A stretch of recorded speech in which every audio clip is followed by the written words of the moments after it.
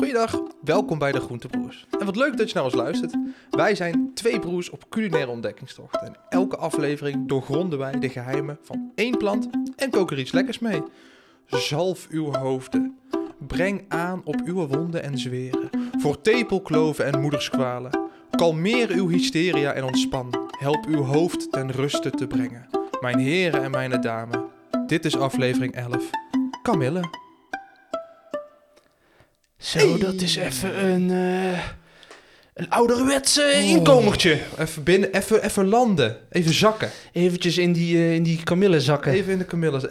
Even dippen in de kamille. Ja. Als een theezakje. En dan komt alles even tot rust en herstel toch? je. Ja, is dat zo? Ja, dat zeggen ze, dat denken ze. Hè? Daar gaan we erachter komen vandaag. Ik hoop het. Ik hoop dat we erachter gaan komen. Wat is de volledige naam, Cas? De Matricaria Kamille. Mooi. Nou, je zei net al, hè, dus moederskwalen. De matricaria is de samenvoeging van het Latijnse matrix, of dat is dan baarmoeder of mater, moeder, en caria, en dat is zorg, dus moederzorg. Het is wel een plant die van oudsher ook toegepast werd voor allerlei moederskwalen, hè, vrouwenkwalen, zoals problemen met menstruatie of zwangerschap of dat soort zaken. Een mooi beeld, toch? Ja, is mooi, hè? Moederzorg. Mooi. Ja. Hey, wat gaan we vandaag allemaal doen? Nou, eens even kijken.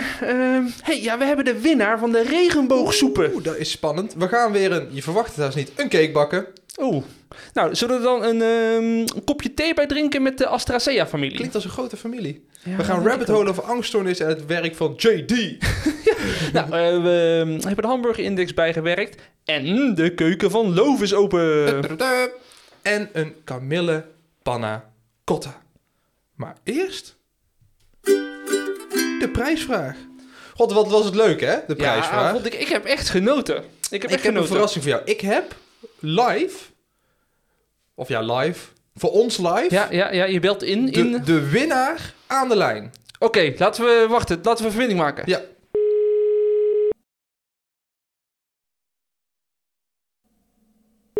Hallo? Hallo? Even kijken. Bent u... Even kijken. Even kijken hoor. Misschien heb ik het dan niet helemaal... Hoe zit dit nou? Ja, ik dacht... Oh ja. Is er iemand? Nee, er is niemand. Oh. Niemand heeft gereageerd. Zelfs mama niet.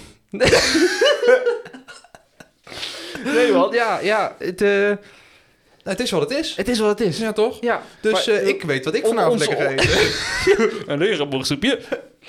Onze doelgroep is inderdaad toch... Ja, zijn de stille genieters, denk ik. De stille genieters. Dat vind ik een mooie... Maar zullen we toch even door de prijsvraag heen lopen? Ja, ik ben heel benieuwd wat de goede antwoorden waren. Nou, precies. We hebben het dus gehad over suikerbieten in de aflevering. En wat er dan werd gedaan om de onzuiverheden uit de suikers te halen. Hè? En dat werd een tijdje dus van botten van gevallen soldaten gebruikt. Ja, echt een ranzig beeld, vind ik dat. Ja. Maar goed, is toch opeens je suiker niet meer plantaardig. De geslachtsnaam van de komkommer. Hoe spreek je dat uit? Cucurbitacea. Precies. Mooi, hè? Lijkt heel erg op Asteracea. Ja, dat is allemaal wel een beetje de C-uitjes, hè? Ja, C-uitjes. En we hebben het natuurlijk ook over uien gehad. En het Franse marcheerlied over de uien. En daarin zat een zin. En verder geen uien voor die Oostenrijkers. Geen uien voor die honden.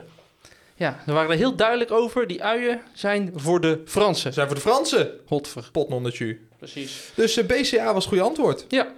En de prijs komt snel naar je toe. Ja, ik neem hem mee zo meteen.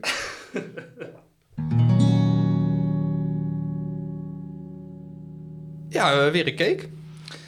Ja, weer ik dacht, een cake. ik doe eens een cake. Ja. Heb ik pas 2 keer gedaan in 11 afleveringen. Is gewoon ook jouw go-to geniet. Het is een beetje, als het een subtiele smaak is en ik heb geen idee wat ik ermee moet, dan denk ik, doe maar in een cake. Want het was ook niet makkelijk met kamille. Nee, laten we eerlijk zijn, het was niet heel makkelijk. En ik zal ook even uitleggen waarom de cake, want dat is niet dat ik zomaar weer een cake heb gedaan, maar ik vond het wel ook echt goed erbij passen. Hoezo niet zomaar weer? Want er zijn 26 soorten cake. Ja, maar ik bedoel, ik heb eerder cakes gemaakt met de ingrediënten. Dus niet dat ik dacht, nou, ik weet niet, doe maar een cake. Maar ik vond een cake echt een toetje, een cake, vond ik echt... Het was een weloverwogen keuze. Het was een weloverwogen besluit om een cake te maken. Nee, je maakt jezelf er niet gemakkelijk vanaf. Nee, zeker niet. Precies. Dus ik heb natuurlijk wat kamille geproefd en geroken. En wat ik bovenaan, honing, vond ik een hele duidelijke associatie bij kamille. En ik herkende er, of vond er goed bij peren, ook een beetje citroen. Zeker. En dan kom ik toch al heel gauw bij een beetje zo'n cake, een honing, citroencake. vettig. Ja, precies. Dus ik dacht, oké, vet, ik ga een kamille, honing, citroencake maken. Maar goed, hoe de fuck stop je kamille in een cake zonder op takken te knagen? Ja. Dus ik dacht, ik moet ergens dat infuseren als een soort thee. Maar goed, bloem, dat gaat niet lukken. Suiker. Misschien met verse bloemen zat ik later nog te denken. Zoals je ook vanillesuiker kunt maken. Eieren zag ik ook niet echt voor me. Dus boter blijft dan over. Ja, maar je kunt natuurlijk kamilleboter maken. Ja, dus ik heb de boter gesmolten. Maar dus niet dat die echt bruin wordt. Maar gewoon dat die vloeibaar is. En daar heb ik dus de kamille thee in laten infuseren. Voor een goed kwartier, 10 minuutjes kwartier. En daarna heb ik dat gefilterd. En het is echt wel grappig. Dan zit er dus wel echt gewoon een kamille smaak in die boter. Maar is dat hetzelfde zoals wij destijds een keertje chocolade of koffieboter gemaakt hebben? Deels, want ik heb wel de... Hebben wij toen ook... Hebben wij dat gescheiden, zeg maar? De melk? Nee, we hebben dat toen niet geklaard. Nee, ik heb het dus... Ja, alleen dan bleef er echt in. Dus ik heb hem...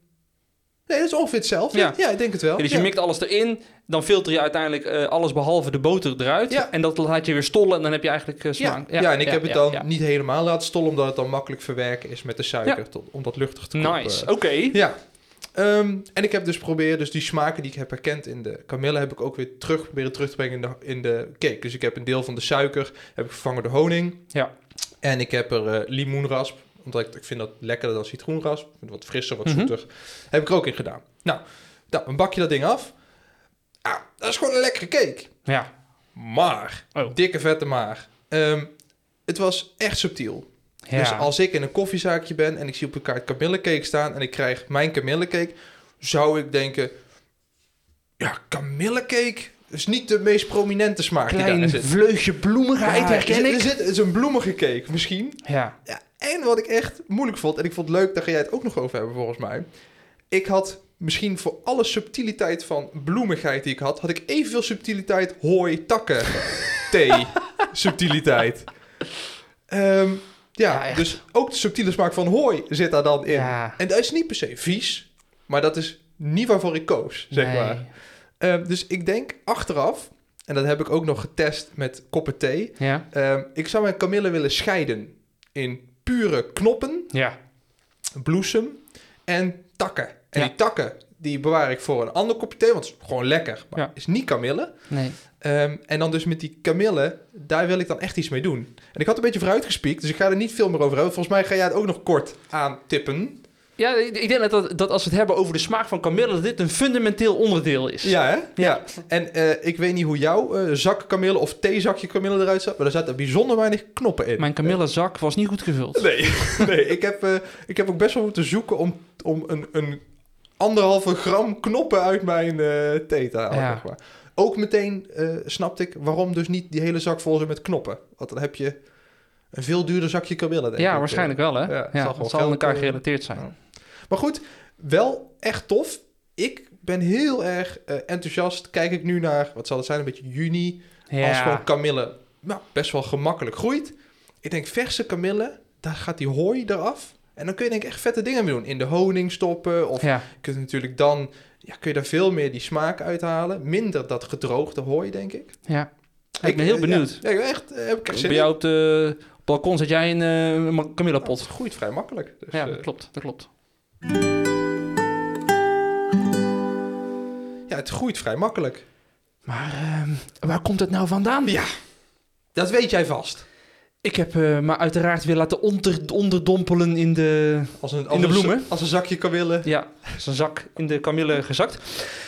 Dus de kamille die komt uit de Astraceae-familie. Dat noemen ze ook wel de composite-familie. Ik denk dat hetzelfde betekent, maar het is een enorme familie. 20.000, 25.000... Ja, de biologen weten het ook niet precies. Nee, precies. Vul. Wat zit er nou nog meer in? Nou, sigorij tot edelwijs, van witlof tot artichok. Dat is allemaal verre familie van de kamille. Mm-hmm. Als je in het geslacht, dus het Matricaria geslacht, daar zit dan dus die Matricaria gamomilia. En dat is de echte kamille. En dat ding heet ook de echte kamille. Oké. Je hebt ook schijfkamille, dat is ook in de Matricaria.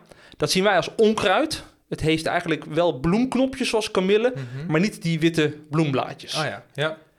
En je hebt nog reukloze kamille. Dan denk jij, daar ruikt nergens naar. Ja. Maar dat ruikt wel. Oh. Alleen niet zo lekker Niet als zo, kamille. niet zo heftig, oké. Nou, zo'n schijfkamille is ook eigenlijk gewoon prima eetbaar. Ik heb het niet 1, 2, 3 over de reukloze kamille kunnen vinden. Maar, Nee. Nou, dat is gewoon de familie. Supergezellig. Moederenlievende familie. Ja, mooi. Nou, de plant. Ja, ik denk dat iedereen wel een beetje een beeld heeft van een kamille. Hè? Het lijkt een beetje op een groot madeliefje. Ja, bedenk je... Een soort margriet. Ja, als je aan een kind vraagt, teken een bloem. Ja. Dan tekent het waarschijnlijk zo'n bloem. Ja. Geel knopje, mooie blaadjes eromheen. Klassiek. Ja. Het groeit op groene stelen. En die, wat je zei, geel knopje, witte bloempjes. Wat nog typisch is voor de kamille is dat die bloemblaadjes, die klappen op een gegeven moment door, als het ware. Een beetje naar achteren. Als een soort strak achterover gekapt kapsel. Ja. En dat is het een beetje, dan is hij een beetje aan het einde van zijn, van zijn bloei. Ja. De kamille groeit niet echt als een losse bloem, zoals een paardenbloem, weet je wel, een stengel met een bloem. Maar het is echt een hele verzameling van stelen. Hè. Het groeit echt als meer als een soort bosje bijna. Mm. En dat wordt nog eens versterkt doordat het allemaal van het hele fijne vertakte blad heeft. Ik vind het ook uitzien, als er nog geen bloemetjes op groeien, als een soort wortelloof. Oh, ja? Oké. Zo ziet dat boven de grond er een beetje uit. Nou goed. In Nederland kennen we niet echt kamilleteelt voor grootschalige productie, voor zover ik kon vinden. Oké. Maar hij groeit hier prima. Ja, want dat had ik ook gevonden inderdaad. Dat je sowieso, kamille is niet een heel kieskeurig plantje. Nee, zandgrond begreep ik. Een beetje goed doorlopende grond. Ja, een beetje heel stikstofrijk, maar dat verder niet hele... In principe, als je dat zou zaaien bij een redelijke temperatuur, dan komt dat wel goed over het algemeen. Ja, volgens mij ook. Ja. De teelt vindt vooral plaats in Egypte, Kroatië, Hongarije. En je kunt er volgens mij gewoon velden mee inzaaien. Ja. Dus, Het is eenjarig verder en dan oogst je dat. Ja. En oogsten, ik dacht eerst, oh shit, moeten ze al die bloempjes dus met de hand eraf plukken? Dat gebeurt in bepaalde landen natuurlijk ook wel. Ja. Maar je hebt ook gewoon specifieke rooiers die je gewoon aan je trekker kunt knopen. En dan halen ze dat binnen. En dan moeten de bloemen gedroogd worden. Mm-hmm. Dus daar hebben ze hele grote droogkamers voor. Ja. Ja, daar zit ik nog wel een soort van... er is wel winst te halen natuurlijk. Impact op de footprint van die plant. Oh ja, en ik denk ook qua kwaliteit is daar ook winst te halen. Hoe je droogt, misschien. Ja, dat weet ik eigenlijk niet. Ja, je denkt, dat het moet allemaal tussen grote boeken gelegd worden. Geen idee, maar ik weet, met kruiden proef je merkbaar verschil in verschillende typen. Ja, als dat, hoe dat gedroogd is. Ja, zeker. Ja, of het gevriesdroogd is. Ja, of, bijvoorbeeld. Je zou denken dat je misschien ook wel gevriesdroogde kamille... Oeh, dat is interessant. Ja, dat zijn nog wel wat... Maar wat ik gezien heb over de grote schalige theeproductie... is dat niet echt aan de orde. Nee. Ik dacht ook, hoe komen ze dan hemelsnaam... Want gaan ze dat met de hand allemaal plukken? Ik vond ze uiteindelijk een filmpje van een fabriekslijn in Kroatië. En daar gingen echt gewoon... hele zakken planten aan de ene kant de lopende band in. En aan de andere kant kwamen er mooie afgeknipte bloemetjes uit. Die werden door mensen nog even gecontroleerd. En een soort grote zak en daar spoot alle stengels en zo uit. En, dus ik dacht, A-kwaliteit, B-kwaliteit. Ja, tuurlijk, ja. Maar goed, dus de machine kan het gewoon scheiden. Ik heb niet gevonden of mensen andere bewerkingen hiervan maakten dan gedroogd en dan vaak thee. Nee. Dus ik denk, laten we even naar onze Easy Dish gaan. Nou, lijkt me een goed idee.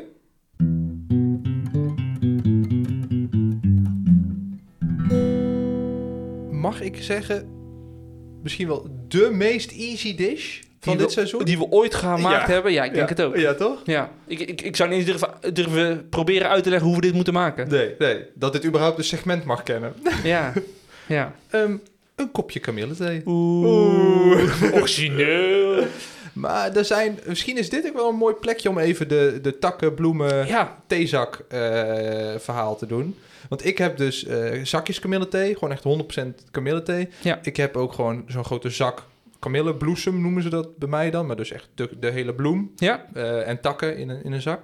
Toen ik mijn theezakje openknipte, ik heb het niet onder een microscoop gelegd, maar er zat voor mijn gevoel vooral takken in. Ja, bij mij ook. En ik had niet per se hele cheape... Ik ben gewoon naar de, weet ik veel, zo'n natuurwinkel geweest om een chique kamillethee te halen. Vond ik best wel tegenvallen. Het was 1,5 gram tak. Ja, had ik ook. Ik heb het gedronken. Dat is op zich gewoon lekker, hè? Het heeft wel een kamillesmaak. Het heeft wel een kamillesmaak. Maar toen heb ik dus ook... die grote zak heb ik echt met de hand alle bloempjes en alle takjes en de blend... heb ik 3 verschillende koppen thee gezet. Heeft Isa voor mij blind neergezet. Ja. Nou, dat haal je er echt uit. Ja. Ik denk niet als je gewoon een kop thee krijgt en zegt... dit zijn de bloesem of dit zijn de takken. Maar als je naast elkaar drinkt, vind ik echt een groot verschil. Ja. Toen vond ik ook de bloesem echt heel interessant. Zeker. De takken, en ik ben benieuwd wat jij ervan vindt. Takken vond ik best wel wat we gewend zijn van thee. Mm-hmm. Ik had het opgeschreven als... zit wel een beetje het houterige citroenen van citroengras zit daar een beetje in. Er zit ook een beetje munt. Maar over het algemeen is het gewoon... een beetje hooiig. Hij heeft superveel groene thee-achtig, hè? Ja, maar dan ook niet super uitgesproken. Nee. Het is best wel saai. En die bloesem, daar haalde ik echt een hele vette smaak uit. Ik had zelfs witte peper een beetje voor mezelf opgeschreven. Ja. Er zit een beetje dat munt. Ja, zeker. Munt zit erin. Citroen en honing. Ja. Super daar. En echt een prachtige bloemige smaak. Ja. En dat vind ik dan toch wel grappig. Want ik denk dat er een hoop mensen zijn die zeggen... kamillethee, weet ik niet. Maar als je hem dus... echt alleen die bloesem... en misschien kun je hem ook nog wel betere kwaliteit krijgen. Dat is best wel een bijzondere thee, eigenlijk. Ja. Maar je gaat natuurlijk niet voor elk kopje... zo'n hele zak uit... Nee. Ik heb hier dus nog een pot staan... die ik ooit bij de Pit besteld heb. Ja. En dat was enkel de bloesem. Oh, oké. Dus dat was dus uit die lopende band... waardoor die mensen nog een keertje je hebt extra... die S-tier gekregen. Ja, precies. Ja, super lekker. Ik vond... Eigenlijk wat jij ook zegt, hè? Groene thee met een beetje kamille. Dat is eigenlijk de takken. En hoe meer bloemen je toevoegt, hoe meer bloemensmaak je krijgt. En puur en alleen de bloesem. Ja, ik vind veel meer subtiliteit. Mm-hmm. Maar wat ik vooral heel duidelijk vond, is de pollensmaak. Ja. Yeah. En dat is honingig, ook honingachtig, zoetig. Maar ik voel ook gelijk mijn klieren daarop reageren. Oh, sick. Dus ik vond het waanzinnig veel mooier, veel lekkerder. Ja. Dus ik heb ook nog een zak liggen inderdaad van die soort blended quality. Het is wel echt, maar goed, dat weten we nu. Ja. Dus de eerste takeaway hebben we voor iedereen die nog lekker met kamille aan de slag wil. Probeer inderdaad gewoon echt de complete bloesems te vinden. Ja. En niet het mengsel met gewoon de takkenbende. En als je inderdaad een gemiddelde zakje thee hebt, dan heb je... Maar dat is ook super fijn gemalen. Ja, hè? Het is echt gruis. Ja, misschien nog wel de laatste cheer van... we hebben nog een beetje stof op het apparaat liggen. Laten we dat maar in de theezakjes vegen. Ik kan me voorstellen dat de fabriek dat gewoon echt aanbiedt. Nee, je kunt hier... We hebben 4 tiers kamille. Ja. Er zit gewoon prijsverschil in. Zeker weten. Koop maar in. Ja, pak maar waar je zin in hebt. Oh ja, dus... En dat legt er dan weer uit als jij gewoon dat voor €1,50 een doosje thee koopt. Ja, dan heb je natuurlijk gewoon het gruis. Precies. En wat jij er ook bij had staan, ook helemaal mee eens. Met een beetje honing. Top, hè? Dan haal je die honing smaak ook nog net wat meer op. Ja, in je thee, hè? Gewoon een klein theelepeltje honing erin. En een beetje citroen vind ik ook mooi. Schijf citroen of zo is mooi. Maar ik vond, als je dus echt die bloemen goed uitzoekt... is dat niet dan is het juist heel mooi om zo super puur... echt die bloem te proeven. Weet je, Jars? Nou. Ik dacht, ik doe het een keer niet. Oké. Dat hele rabbit holing. Want kamille is natuurlijk al eeuwen een soort natuurmedicijn... waaraan allerlei dingen worden toegeschreven. Hè? Matricaria. Mm-hmm. Dus als je gaat zoeken... dan zal er ongetwijfeld weer een onderzoek zijn... waar er wat iets gevonden heeft... en dan gaan we daar weer induiken. Maar... toch viel ik erin. Ik viel in een bepaald rabbit hole... aangaande de medicatie voor gegeneraliseerde angststoornissen. Mm-hmm. Dat korten ze af tot gas. En in het Amerikaans GAD. Ja. Het wordt ook wel de piekerstoornis genoemd. Ja, als je het leest is het zo van... iedereen maakt zich wel eens zorgen... maar heb jij een gegeneraliseerde angststoornis... dan ben je de hele tijd bang of bezorgd... maar je weet niet echt waarom. Nee. Dat vond ik aan de ene kant interessant. Mm-hmm. En dat kwam eigenlijk... doordat ik het werk van JD tegenkwam. Dus toch... Die heeft ook met Linkin Park toen een aantal nummers samen gedaan. Ja, dat klopt, Encore. Ja. Het is de broer van Jay-Z. Ja, precies. En hij is een professor in de psychologie. Mm-hmm. En hij heeft om een of andere reden 4 verschillende onderzoeken gedaan naar het effect van Kamille op die angststoornissen en depressie. Nou, dat is aan zich nog wel grappig. Gasten zoals mij nou met pensioen. Maar er zitten ook nog 3 randomized controlled trials in. Ja, dat is natuurlijk wel... Dus serieus. hij heeft wel serieus zijn best gedaan ook. Ja, precies. ik heb ook toevallig de aanvragen voor de subsidie gezien. Zo'n trial kost gewoon $200.000 of zo om te doen. Nee, precies. Dus hij is niet gewoon eens een gast in zijn schuur die zegt... volgens mij werkt het wel. Ja. Hij heeft echt wel zijn best gedaan. Ja. Dus toen dacht ik, nou, fuck it. Oké, we duiken er toch gewoon maar in. Yes, let's go. Oké. Of iemand een gas... dus een gegeneraliseerde angststoornis. Ik noem het even gas, want anders word ik er gasgek van. Check. Of iemand dat heeft, meet je aan de hand van een vragenlijst met symptomen. Dat heet de Hamilton Rating Scale for Anxiety. Dat is eigenlijk gewoon een lijst. Dat kort is ook gewoon weer af, hè? De HRSA of de HAMA. Die hebben toch nu heel veel met de Gaza daar... Dat is flauwekul. Nee, dat is Hamas. Dat is Hamas. Oh, sorry. Maar goed, de behandelaar die vult dan een score in op vragen als... anxious mood, worries, anticipation of the worst, fearful anticipation and irritability. Mm-hmm. En dan geeft je score van 0 tot 4. Nou, zo heb je een hele hoop van dat soort elementen. En dat levert een score op. Ja. Is jouw score onder de 17, dan zeggen ze, nou, zo zal niet zo vaart lopen. Ja. Tussen de 18 en 24, dan is het mild, matig. En boven de 25 is het ernstig. Matig tot ernstig. Nou, het kan tot 56. Dus op een gegeven moment is het denk ik ook wel gewoon heel heftig. Maar dat is een klein beetje de bandbreedte daarvan. Heb je nou een angststoornis? Normaal gesproken krijg je dan eerst cognitieve gedragstherapie. Ja. En als dat niet effectief is, dan krijg je een medicijn. En vaak is dat een serotonine heropnameremmer, een SSRI, bijvoorbeeld paroxetine. De meest bekende is Prozac, dat kent iedereen eigenlijk. Ja. Maar daar komen we nog zo even op terug. Goed, JD, hij heeft al die onderzoeken gedaan. En wat hij daar door de boot heen genomen ziet, is dat er sprake is van een statistische significantie tussen een Kamille-behandeling en een placebo. Oké, precies. Dus het werkt. Ja.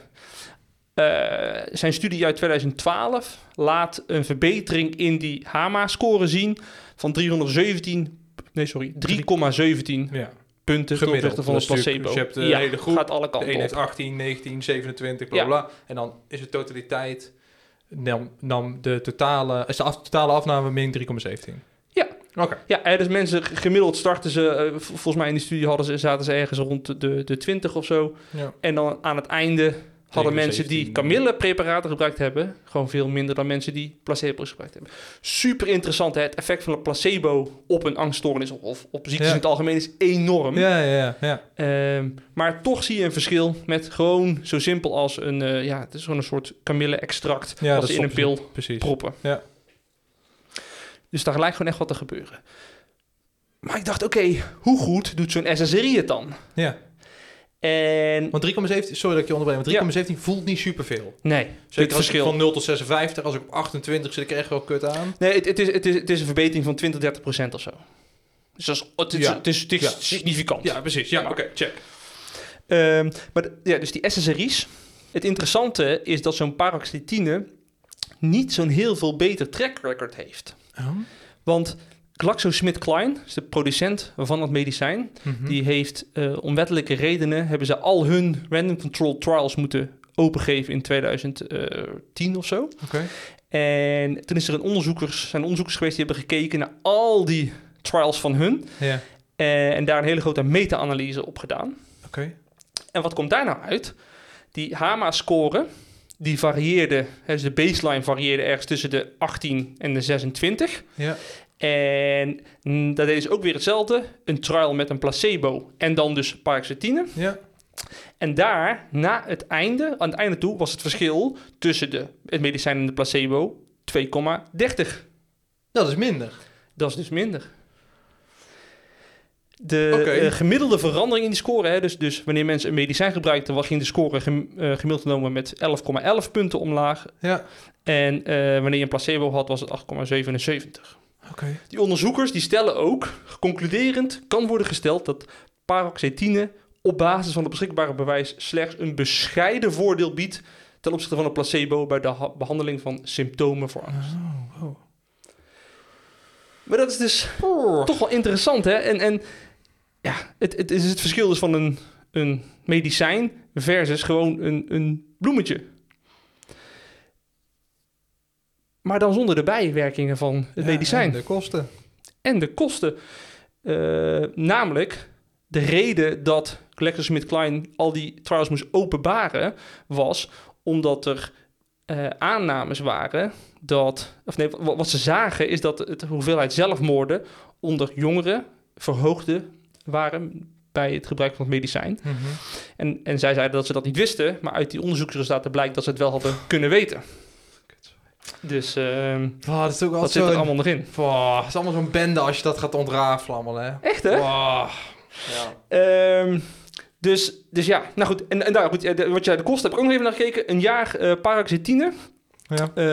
Met inflatiecorrectie. In Nederland? In Nederland. Oké, check, want dat is ook wel belangrijk. Ja, zeker.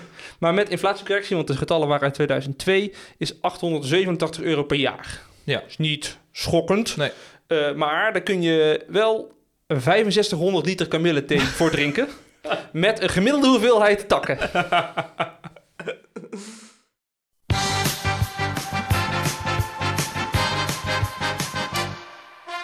Desondanks dat mensen niet reageren op onze Instagram, gaan we er toch gewoon een quiz in gooien, maar dan doe ik hem over jouw Cas. Ja, want ik vind dit wel leuk. Jij bent er wel als ik jou de vraag stel. Nee, ik flauw wel. Hey, ik even een flashback. Ja. Aflevering 3. Sesam Open nu. Weet je nog dat we het daar hebben gehad over Ebers Papyrus? Ja. Dus... Ja, dat was wel een soort thin line connection, toch? Ja. Dus in principe, er is een papyrusrol gevonden van 1550 voor Christus. Dat waren dus eigenlijk een soort Egyptische recepten. Ja. En de Ebers papyrusrol die slaat specifiek op de planten en hoe ze dat gebruikten, eten, kruiden. Dat een van de doet dat dan gekocht, toch? Die heet Ebers. Ja, dus Ebers slaat niks op Egypte, maar volgens mij was het in eind jaren 1800 was er een of andere Duitser die kocht die scroll. Ja, nu is dit de Ebers papyrus scroll, ja, zeg precies. Maar. Dus ja. Maar goed, daar staan natuurlijk veel dingetjes op. Absoluut. Daar stond sesam op. En Kamille staat daar ook op. Maar ja, dat is natuurlijk de vraag. De behandeling van angststoornissen. Nou, dat is dus de vraag. Nee, die Egyptenaren hadden niet zoveel last van. Die werden ook bij 30. Die werden ook bij 30, ja. Die midlife crisis, die kwam dus ook anders. Maar goed. 3 werkingen van planten.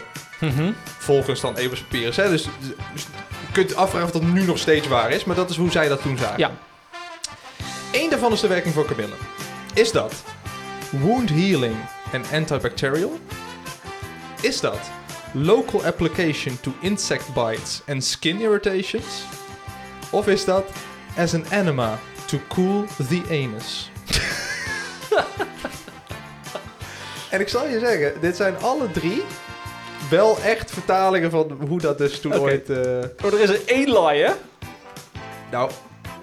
Oh ja, dat was altijd hoe we dat deden, hè? Met 1 aflevering even een ander soort quiz gedaan en gelijk is hij van zijn pad. Ah, fuck, nee. 1 is kamille.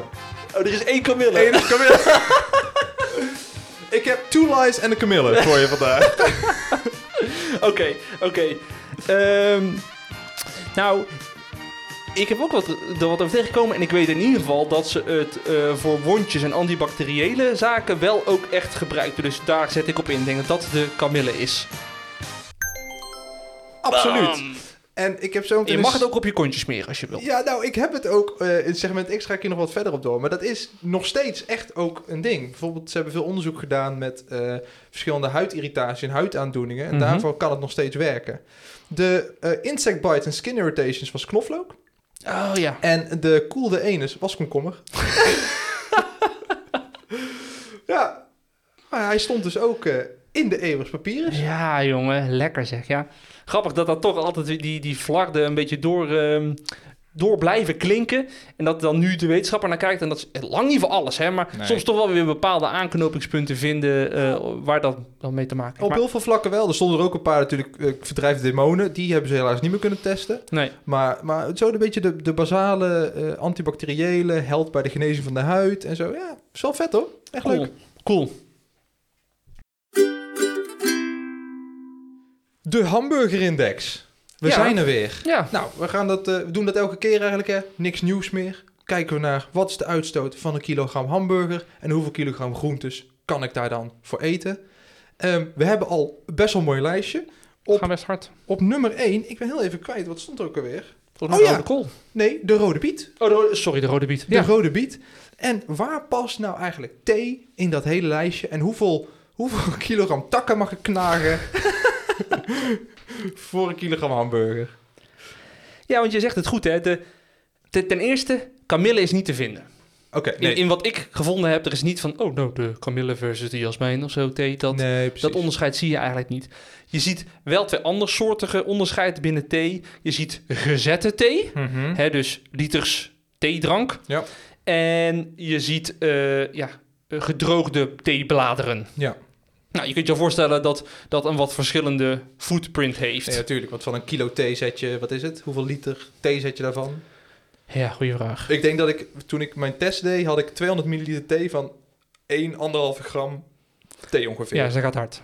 Ja, precies. Dus zeg even voor het gemak 7,5 gram is een liter. Ja. Nou, tel uit je winst. Daarom. Er zijn 3 onderzoeken die gekeken hebben naar gezette thee. En als je dan kijkt naar de kilogram CO2 per liter thee, dan zien we 0,33. Dat is een onderzoek uit Denemarken. De RIVM, ze hebben hem. Hey. 0,16. Ja, ik dacht de water. Een beetje thee. Ja. En dan is er nog... het Wereld Natuurfonds heeft opdracht gegeven aan Food Climate Research Network om een hele grote lijst op te stellen. En daar staat thee op voor 0,87. Ja.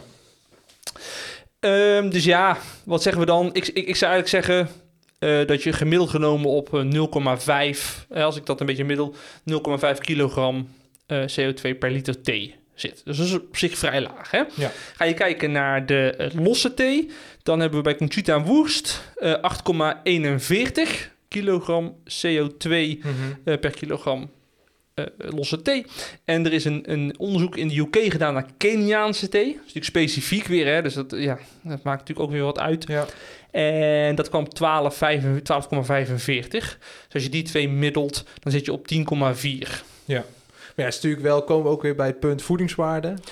Ja, precies. Want dat is ook met koffie, als we kijken naar voedingswaarde, is koffie het meest vervuilende product ter wereld. Ja. En zonnebloemolie het minst. Want ja, drink een liter zonnebloemolie en lekker calorieën. Nee, calorieën heb je wel binnen. Ja, nee, dus dat is gewoon een uitdaging die je hebt. Wat ga je doen met een kilo gedroogde kamillebloemen? Ja. Dat weet ik veel. Thee drinken, maar dan heel even een paar liters thee heb je daar wel uit. Nee, dus, precies. Nou goed, als je het vertaalt naar de hamburgerindex, kun je 68 liter thee drinken voor dezelfde uitstoot van 1 kilogram hamburgervlees of 3 kilo losse theebladeren nemen. Precies. Ja. Nou, thee staat daarmee op de 4e plaats. En de hekkensluiter is natuurlijk dan wel de losse theebladeren. Ja, dan heb je een kilo. 3 kilo... Ja. Nog steeds 3 kilo thee. 3 kilo thee, ja dus dat had ik nou gekeken. Een kilo thee is ongeveer een grote emmer vol. Dus als jij een emmer, waar je gewoon je water in doet als je de ramen gaat zemen, zo'n 12 liter emmer. Dat is 1 kilo. Ja, precies. Dus heb je 3 van die... Nou, ik moet ook zeggen, toen ik mijn theezakje aan het vullen was voor die test, dacht ik ook, 1 gram is best wel veel thee eigenlijk al. Ja, gaat super hard. Ja. Als je dan bij een theewinkel, hoeveel gram wil je? Ik heb wel eens gezegd, weet ik veel, doe maar 200 gram of zo. Dan krijg je echt een serieuze zak. Ja, klopt. Maar ja, dus wat dat betreft is het een beetje een vreemde eend in de bijt ook. Omdat het als product aan zich heel lastig te vergelijken is met alle andere dingen die erin staan. Ja, tuurlijk, ja. Maar, dus je zou eigenlijk bijna een soort aparte drankenlijst willen maken. Ja, bijna wel. Ja. Maar want dan moeten we ook weer eiwitten gaan uitsplitsen. Dus dit is waar die staat. Het is, een kop thee is niet super vervuilend. Nee, je kunt gewoon een kop thee drinken. Ja, prima. Dat mag jij doen. Fijn. Oké.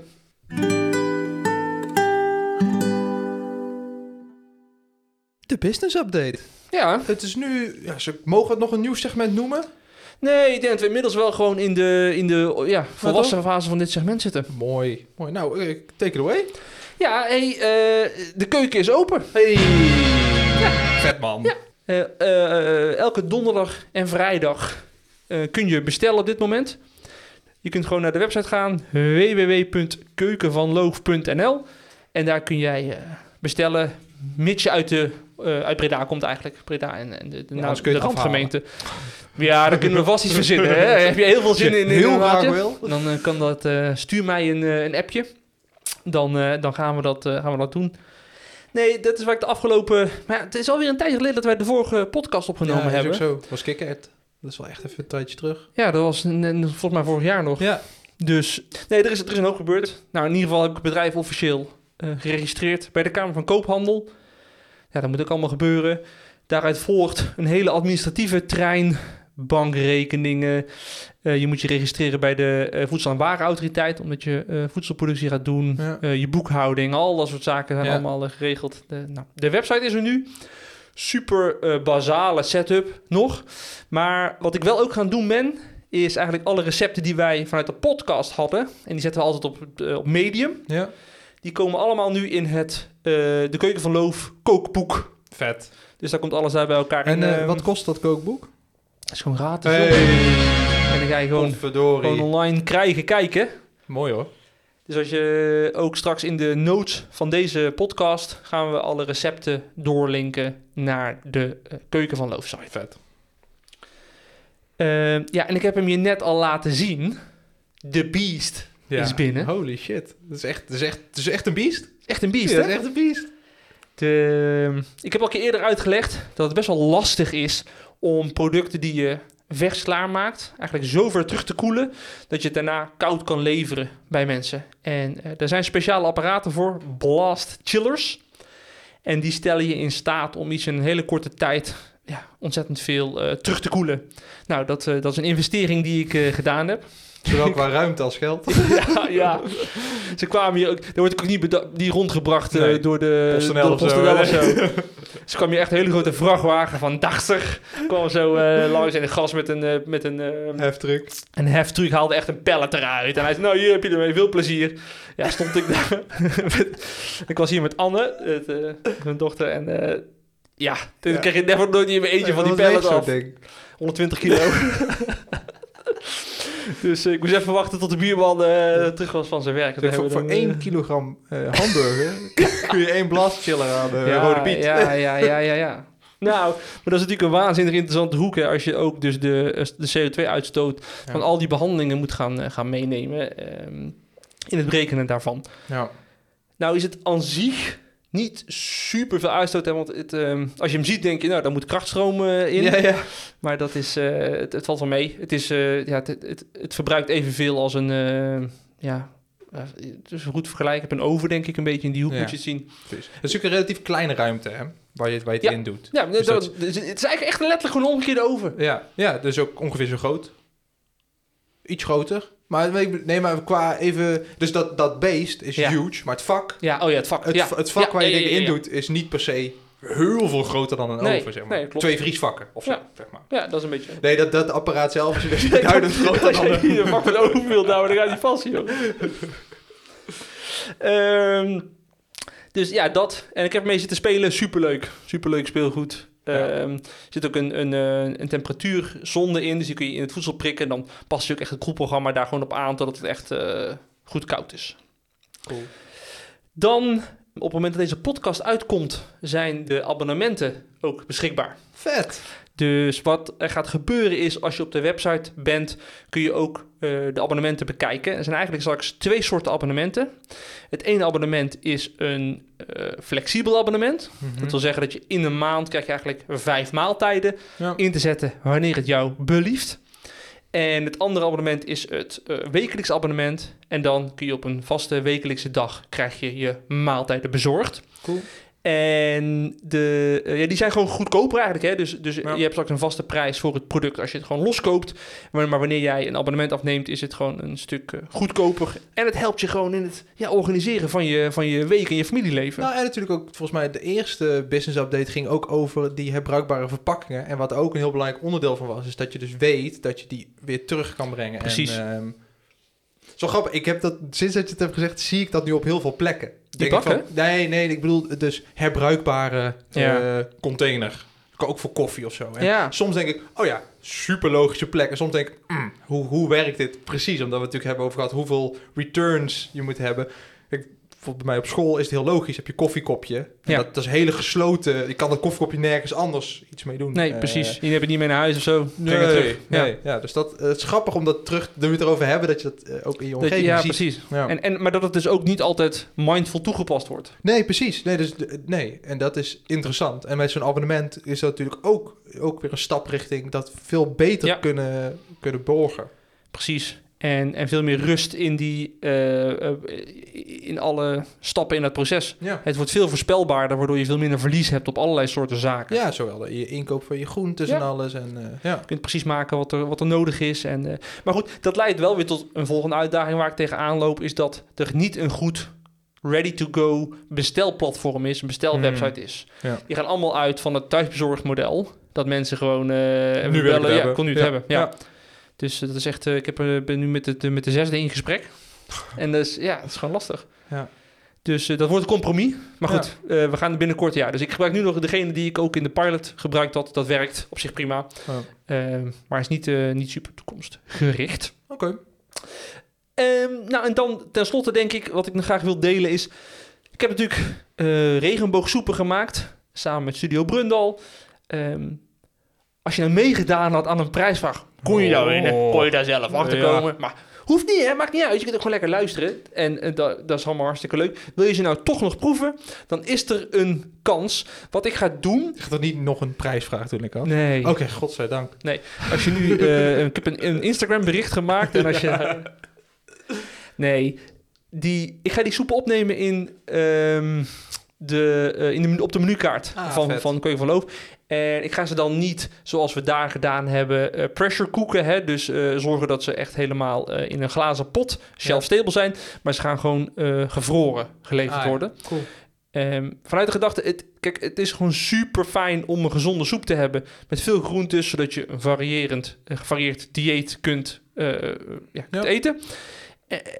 En soms heb je er even niet iets staan. Dan denk je, dan pak ik hem, zit in mijn vriezer. Als je er 2, 3 in je vriezer staan, kun je altijd gewoon lekker even snacken. Dus ik had ook, Jars, blijf je eten? En jij zei, nou, ik niet. Denk, top. Ik heb nog een soepje staan. Maak die even op met een kleine salade erbij. En dan heb ik gewoon weer een gezonde maaltijd gehad. Nou, graag gedaan. Alsjeblieft, jongen. Dus mocht je dit luisteren, mocht je hier uit de buurt van Breda komen, of mocht je het gewoon aan zich interessant vinden, je kunt je abonneren op mijn WhatsApp-updates. Dus dat is geen groep, maar dat is eigenlijk gewoon een business-account wat eens in de zoveel tijd een berichtje stuurt met wat informatie met de dingen die spelen. Ga daarvoor naar radiogroentebroers.nl/loof. Dus de website radiogroentebroers.nl en dan /loof, LOOF. Dat stuurt je naar WhatsApp. Dat zet een berichtje klaar. Als je dat naar mij verstuurt, dan zet ik je op de lijst. En dan hou ik je gewoon op de hoogte. Cool.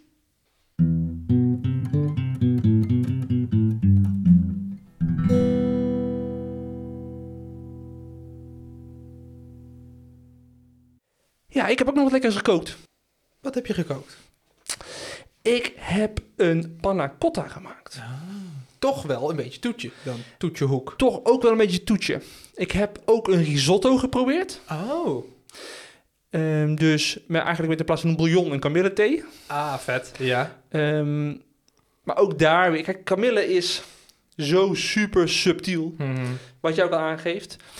En daarnaast heb je de uitdaging dat, omdat je toch veel tak hebt en weinig bloem, als je dat gaat indikken, hè, dus als je dat in een risotto steeds over je rijst heen schenkt en die smaak wordt steeds geconcentreerder, ja, dan ook al die bitterheid van die thee ga je gewoon concentreren. Ja. En dat is, ja, het is niet vies, maar het is ook niet per se de leuke smaken die je wilt hebben. Je hebt dat er gewoon bij. Terwijl dat stukje van de smaak wil je misschien niet hebben, zeg maar.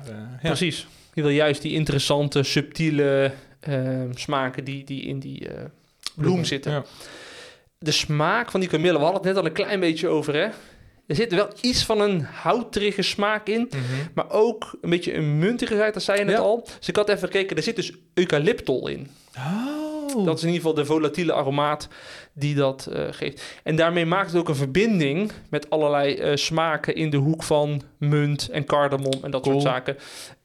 Ik vond het ook best wel lekker met nootmuskaat. Ah, interessant. En daar zit ook weer diezelfde smaaktonen in.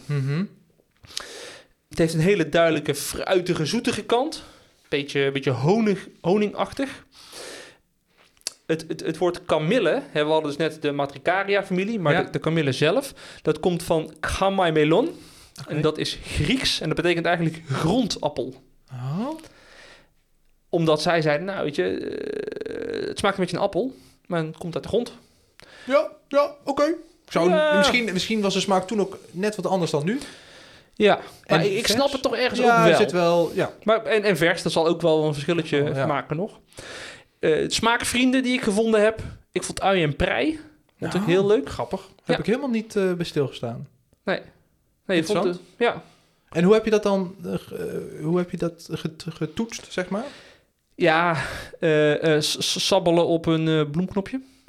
En dan maar wel niet de rauwe ui en prei. Nee, precies. De gestoomde. Een beetje gestoomde. Ja, oké. De honing, maar dat was al duidelijk. Beetje neutrale dragers. Rijst. Jasmijnrijst, denk een beetje in die hoek, zeg maar. Hè? Maar wat je al zei, boter of room. Dat zijn zaken. Daarom werkt zo'n panna cotta eigenlijk wel goed, omdat het van zichzelf vrij neutraal is. Ja. Fruit, zoals bananen, appel, peren. Dat maakt die verbinding op die fruitigheid. Die er toch wel een beetje in zit. En wat jij zei, citroen, vond ik ook. Ja, limoen. Steady. Het is dat, die bloem is een beetje citroenhoning en bloem, zeg maar. Als bloem een smaak zodat als smaak mogen doen. Citroenig, vond je dat wel, ja? Ja, ik vind er wel iets van citroen in zitten. Ik vond zeker toen ik die thee van enkel de knoppen. En ik vind ook toch wel een beetje in die takken zit een beetje dat houterige citroengrasachtige. Ja. Wat je ook misschien een beetje uit een beetje goedkope groene thee. Nee? Maar wel meer citroenschil dan citrus. Daarom citroengras, zeg maar, echt een beetje dat. Ja, oké, cool. Ja, het takkige daarvan. Ja, dat snap ik wel. Ja. Nou, in ieder geval, dat was een klein beetje mijn uitgangspunt. En ik wilde ook heel graag inderdaad een toetje daarvan maken. Dus ik ben een panna cotta gaan maken, maar dan wel met planten.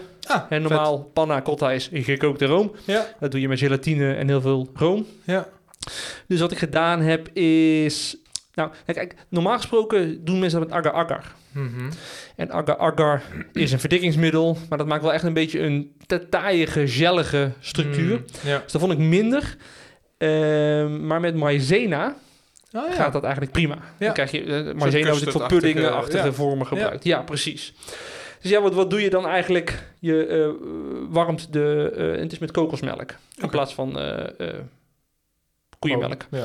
Dus dan heb je kokosmelk met wat amandelmelk en suiker, zodat die suiker oplost. En als je dat warm hebt, daar doe je de kamille in. En dat laat je, wat jij ook had, dat laat je trekken tot een soort thee. Nou, als dat klaar is, dan filter je het af. Dan pak je je maïzena, die leng je een beetje aan met wat van dat mix. Van die mix tot alle klontjes eruit zijn, dan meng je er doorheen. Je moet het even verhogen, de temperatuur even verhogen, doorroeren. En dan zul je merken dat dat gaat verdikken. Nou, als je dat uitstort in een vormpje, dan krijg je daar Zo'n puddingje. Een puddingje van, precies. Dus wat ik gedaan heb daarbij was een soort leuke citroenrondjes gemaakt. Wel met agar-agar. Dus als je citroen uitperst met wat suiker en daar agar-agar. En ik zal de verhoudingen even delen. Dan krijg je een gel. En dan als je dat afkoelen krijg je een soort dikke plaat. En dan kun je gewoon met vormpjes. Het ziet natuurlijk ook vet uit met dat toetje, met dat puddingje. En dat, leuk mee spelen. En wat kamillehoning. Dus als je honing heel licht verwarmt, echt niet te veel, hè, want je wil eigenlijk honing niet te veel verwarmen, maar een klein beetje verwarmen en daar ook gewoon weer de bloemetjes in doet, dan gaat die bloemetjes in die honing zitten en dan ga je wel al die smaken een beetje bij elkaar brengen. Weet je, wat je nog kunt doen is de bloemetjes die je daar, als je daar niet de takken in doet, kun je die bloemetjes er daarna uitpakken en die ook nog op je gerechtje leggen. Dus dat samen geeft wel de meeste Kamille-erlebnis die ik kon bedenken, geeft dat dan toch nog wel. Ja, en het werkt natuurlijk supergoed, omdat die panna cotta van zichzelf eigenlijk best wel neutraal is. Dus een beetje vettig, maar meer is het ook eigenlijk niet. Precies. Ja. En ik had dat gedaan op een bedje van gestampte jodenkoek. Ja, mag dat? Jodenkoek? Is dat niet... Ja, dat is lastig. Nou... voordat we gecanceld worden. Ik weet toevallig dat recent een van die fabrieken die dat maakt, die heeft het laten veranderen naar een odekoek. Oh, dat vind ik op zich ook wel leuk. Ja, een odekoek. Toen zei het Centraal Joodse Overleg, die reageerde erop en die zeiden, ja, super lief. Maar voor ons was het niet echt een probleem. Relaxed. De pot die ik heb, dus een andere bakkerij, dat heette gewoon nog jodenkoek. Okay. Trouwens, vorige lekker jodenkoeken. Ik vind het echt zo lekker. Ja, dat is echt jouw guilty mijn ding, jongen. We hebben een keer een toetje met meuden gehad met jodenkoeken. En dan hadden we inderdaad 1 of 2 van die koeken ergens voor nodig. Ja. En dan aan het einde van die kooksessie was sowieso die hele pot leeg. Dus dan heb ik gewoon 18 van die koeken in mijn Mickey gedouwd. Ja, lekker man, jodenkoeken. Dat is echt jouw ding, ja. Was dat hem zo? Ja, dus dat is het toetje. Lekker. Ik vond dat je wel, dat je dan wel een stukje kamille uit kan halen. Misschien kunnen we de jodenkoekkruimel vervangen door wat cake. Oh, kamillecake. Ja, dat hebben we een mooie combinatie van onze toetjes. Maar het is wel lekker als het een beetje crunchy is, denk ik. En dan doen biscotti-achtig. Ja, zoiets. Ja? We eens uitzoeken. Moet je het leuk om te gaan proberen, ja.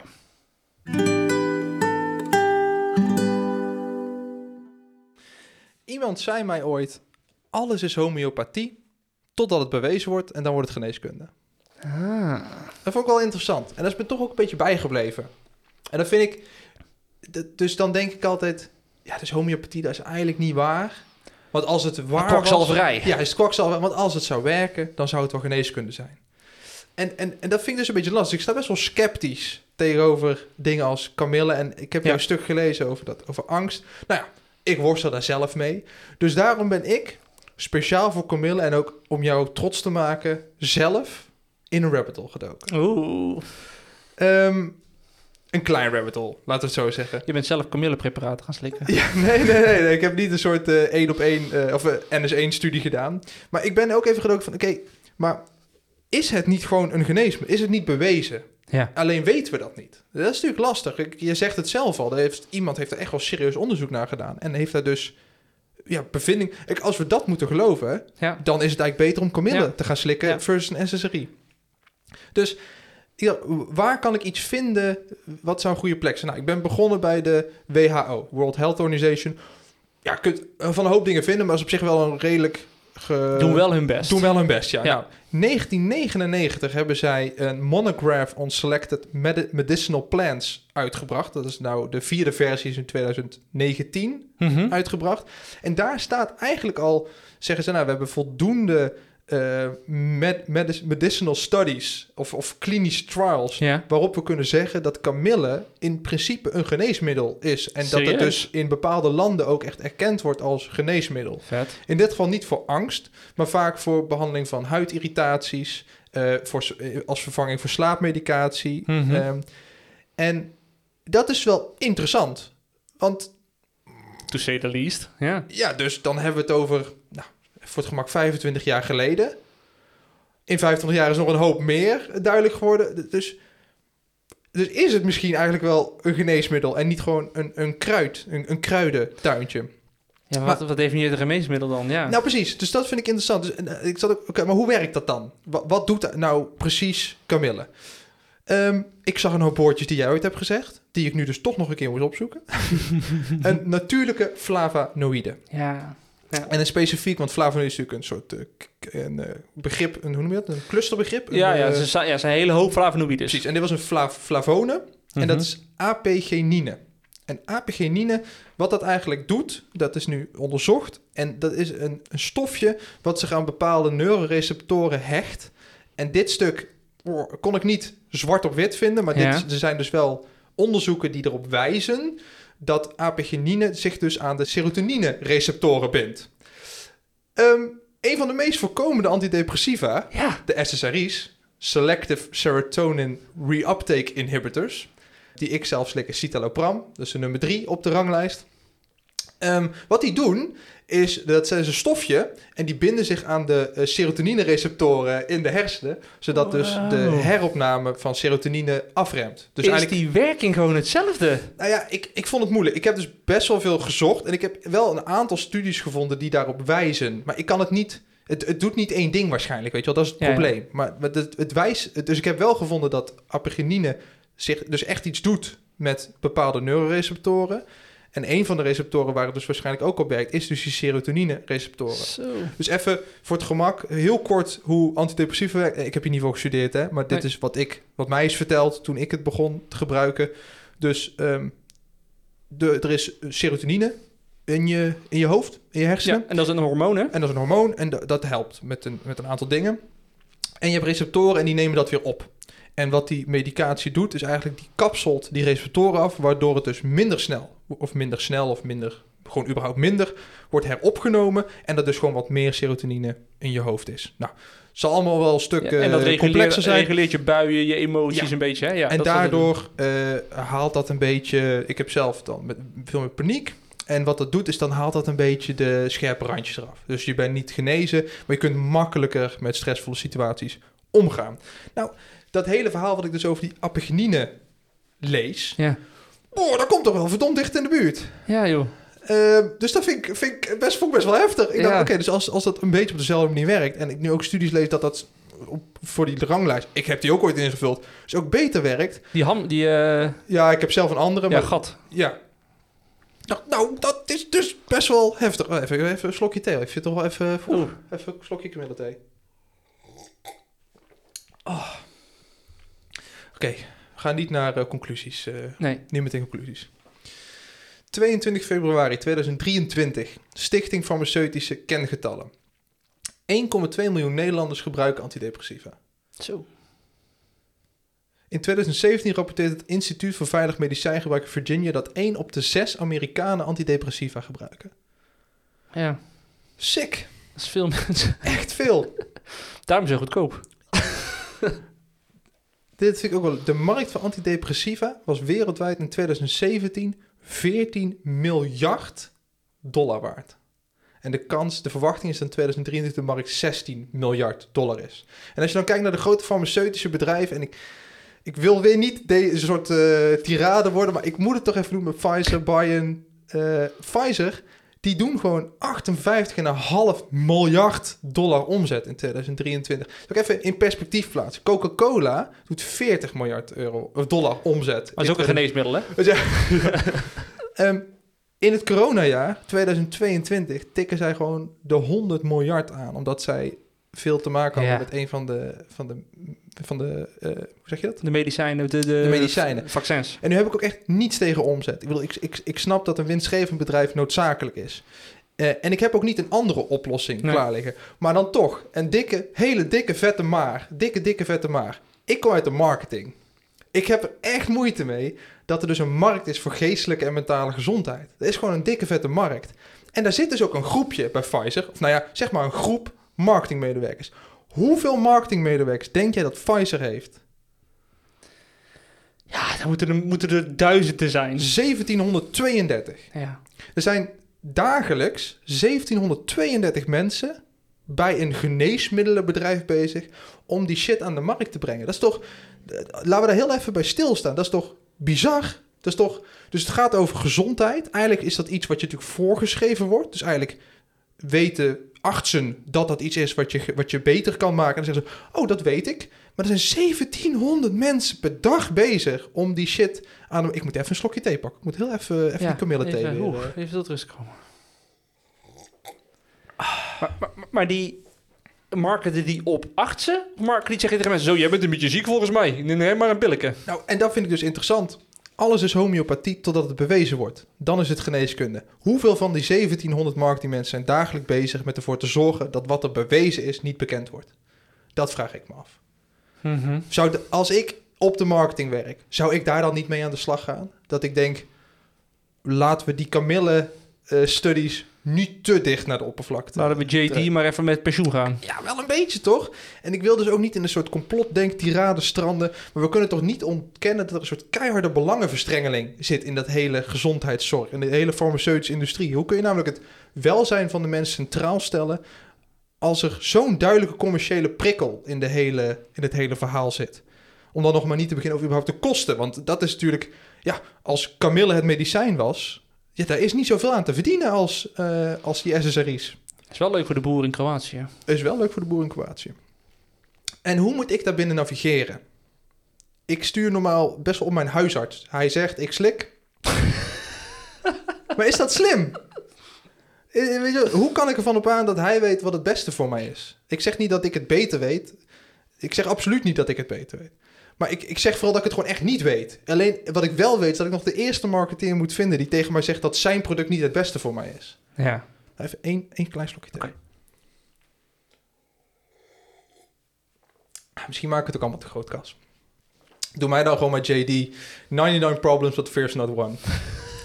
Ik heb gewoon het gevoel dat ik niet het hele verhaal tot me krijg. En dat ik dan zelf de rest erbij moet zoeken. Maar ook dat is eigenlijk veel te moeilijk. Ik denk dat we moeten verblijven in de vraag. Dat we moeten verblijven in onwetendheid. Dus gewoon je best doen. Niemand kan de verlossing van een soort eenzijdig concreet antwoord bieden. Dus een kopje kamillethee kan gewoon geen kwaad. En misschien helpt het zelfs een beetje. Gebalanceerd dieet, een beetje mediteren, dingen doen waar je blij van wordt, de bossen in, kunst zien. Misschien zelfs leren om gelukkig te zijn samen met angst. Veel familie zien en lekker groentes eten. En ik pak... mijn kamillethee is op. Ah, kut.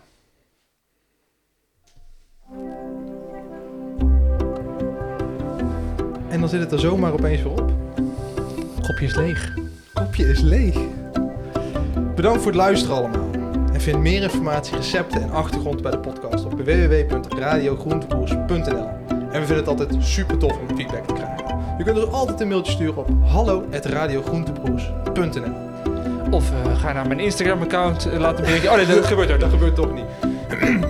Of ga naar /loof om de leuke abonnementen te bestellen. Zeker weten. Nee, dus ben je in Breda, dan maak ik graag een maaltijd voor je. Zo niet, kom lekker een keertje hier eten, want zoveel mensen zullen er toch niet komen.